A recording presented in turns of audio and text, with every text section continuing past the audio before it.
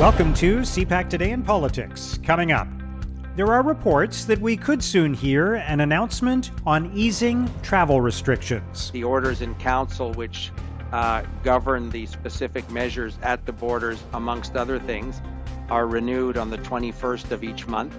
So before the 21st of June, we'll obviously have something to say around these measures being rolled over and look ahead to possible adjustments over time. The Conservatives demand that Defense Minister Harjit Sajjan be fired. Falsifying your service record, throwing Admiral Mark Norman under the bus, covering up sexual misconduct. That's not the record of a minister who can be trusted to implement the necessary changes at national defense. And with a record as shameful as that, it's no wonder that senior military leaders do not respect their minister. And the Green Party Federal Council votes on whether to begin the process that could remove Annamie Paul as leader. There are those who, of course, in any party are not happy with the results. As much as you try to bring everyone together, there are those that are going to continue to support others, including some of the other candidates who ran. And I would just encourage them again to respect the will of the members who made it very clear who they were seeking to have lead them at this point. It's Wednesday, June 16th. I'm Mark Sutcliffe. Let's get right to the top political stories this morning. I'm joined by longtime political writer and broadcaster, Dan Legere. Dan, thank you for being with us today. Well, good morning, Mark.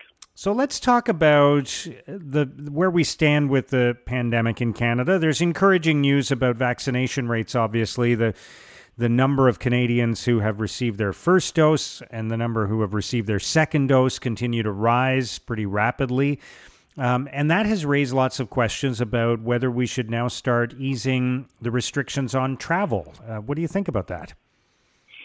Oh, inevitably there will be easing of these restrictions, which after all have gone on for a long time and are incredibly unusual, just simply unprecedented outside of wartime or even during wartime to have the U.S.-Canada border, effectively closed other than to essential traffic, So the internal movement restrictions are also very strict and been going on for a long time. But we see signs of easing of some of that. They're certainly taking place down here in Atlantic Canada, where we've got the so-called Atlantic bubble, more or less 3/4 opened, starting June the 23rd. In a phased approach. So, people from Newfoundland to the Quebec border in New Brunswick will be able to move around with very few restrictions, if any, depending on their vaccination and everything like that. We did see Dominic LeBlanc, who's the Intergovernmental Affairs Minister, saying they expect to have a little bit more on that by Monday. And, maybe at least set out the plan and set out the different phases, although it wouldn't happen right away. All right, we'll see what happens there. Let's turn to what's happening in Canada's military. There are so many questions about some of the decisions by senior leaders in the Canadian military.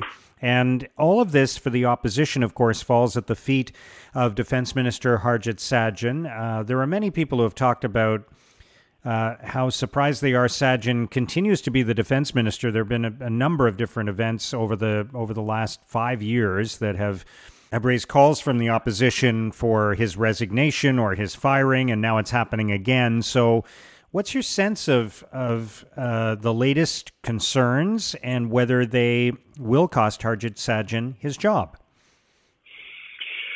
Well, I was one of those people and have been one of those people who for some time have expressed my mystification at what Sajjan is still doing in that role.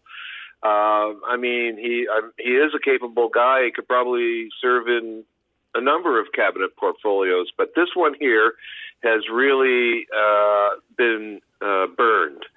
And, this continuing misbehavior at the most senior ranks of the Canadian military over, sexual harassment or ignoring the complaints and concerns of members who felt they were treated wrong by senior officers, and it just goes on and on. And while I usually take any opposition call for the head of a minister with a bag of rock salt, because the opposition is really trying to damage the government, and they care most about that in many cases.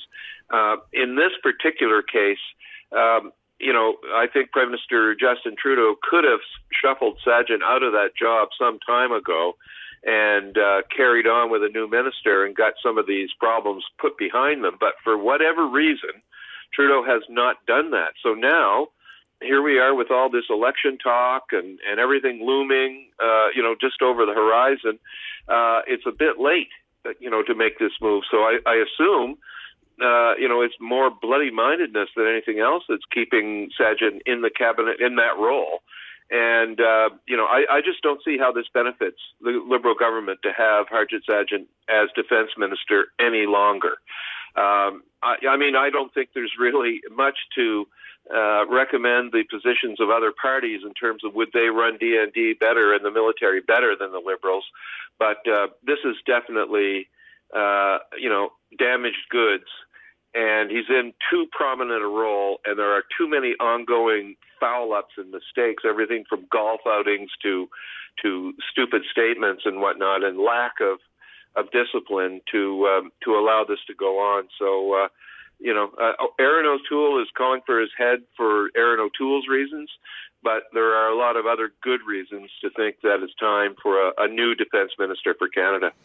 Yeah, and yet, if the other events didn't cost him his job, you wonder why the change would happen now. But we'll see. Maybe the election timing is relevant to that consideration by the Prime Minister. Yeah, well, that's what I'm saying. I mean, if they booted him now, it would look like he's playing to the opposition's tune, and he would just provide fodder for about 500 ads and bad clips on YouTube. I think those are going to come anyway, but that's the reality that the Liberals are facing. Now they're stuck with them, I think, now until the election, but I could be wrong. It would look like a sudden change of heart and a loss of gumption, I think, on the PM's part if you were to change course now. All right, let's talk about Annamie Paul, and it appears for the moment her leadership of the Green Party is safe. Late last night, the party decided, the senior people in the party decided not to start a process that could have ultimately led to her departure as leader, but she is still dealing with a lot of internal controversies and turmoil. So what do you think is going on there and how this is going to play out? Well, the Greens really, are they a party or are they a club of sort of like-minded activists who have 50 different policy sets that they want to promote? I mean, some it's all the environment, others it's more on democratic reforms, parliamentary reforms, all these kinds of things. And, I don't think they've done much to really establish themselves as a party.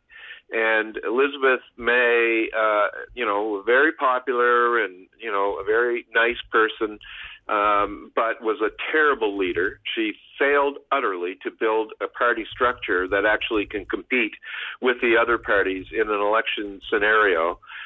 It's taken them all these years to get 3 MPs in there. Now, one of them defected to the Liberals last week or the other day. So now you've got the party which is tearing at its newly minted leader. I mean, Annamie Paul only became leader last October. So she is clinging to her job, and probably rightly so. I mean, the members haven't removed her. If some cabal of party insiders is trying to pull a stunt on her, I think she has every right to defend her position. But this is just not the right time. I mean, again, elections are looming. Is this the time to be, ripping your leader apart? And it does appear that a lot of the problems have come about by unelected internal party officials, including her former senior advisor, who seems to be the person who, Noah Zatzman, this individual who set off all this internal angst, by a lot of polarizing comments on the conflict in the Middle East between Israel and the Palestinians. So This, I don't think, is a core interest of Green Party voters across Canada, what goes on in the Middle East. I think their interests in voting Green are a lot closer to home. So it really is, it says to me this is a party that really has no direction, doesn't understand, who it is or who it represents, and really needs a much more drastic, change of outlook, probably change of party leadership, if not in the leader's own office. I mean, Right. their executives are not doing a good job either. All right. As we wrap up, Dan, let's talk about the decision by the Ontario government announced yesterday to put $10 million towards the identification, investigation, and commemoration of burial sites at former residential schools. I expect there will be other provinces and jurisdictions that will do the same. It doesn't resolve everything, but I'm sure it's a welcome step on the part of people who have been committed for a long time to recognizing what happened at residential schools. Yes, I'm sure you're right about that, Mark, that this is going on across Canada, because there were residential schools in not all provinces, but in many provinces. So each one of those provinces is probably going to have a reckoning of this kind. There will be demands to investigate every residential school site and to find out whether what happened in Kamloops happened other places. And I think in our hearts of hearts, we all know it has. Mm-hmm. And it's just been a very, very tragic and brutal lesson to all of us, I think. And if the Ford government is trying to get out ahead of that, I think I kind of feel it gets a bit of a political thing on their part. But sometimes doing the political thing and the right thing kind of coincide.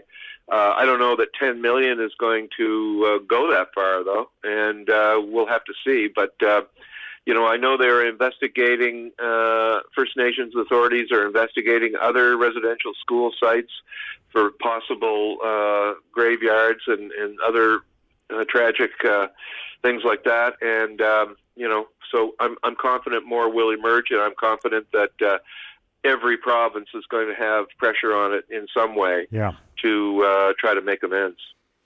All right, good stuff, Dan. Thank you very much for joining us today. Okay, Mark. That's Dan Legere, longtime political writer and broadcaster.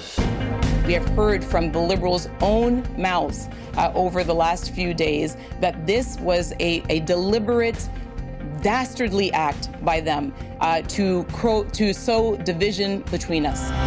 Now, here's what political columnists and commentators are writing about today. In the National Observer, John Woodside argues the Jenica-Atwin fallout forces a reckoning for the Green Party's future. Woodside writes, Atwin's defection is reviving old fights about what the Green Party should stand for, and whether it's possible for the party to compete for seats until that question is settled.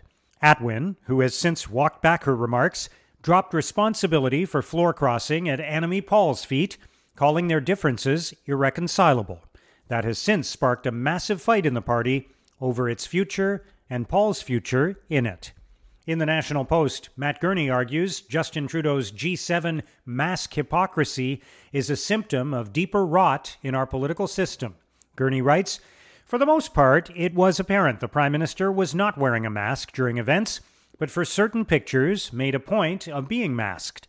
This echoed the choice by Finance Minister Chrystia Freeland at a meeting of G7 financial ministers to behave similarly.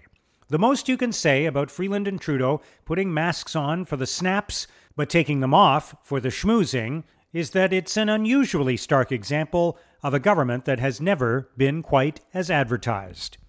In an editorial, the Toronto Star argues a national opioid death crisis requires a national response with decriminalization.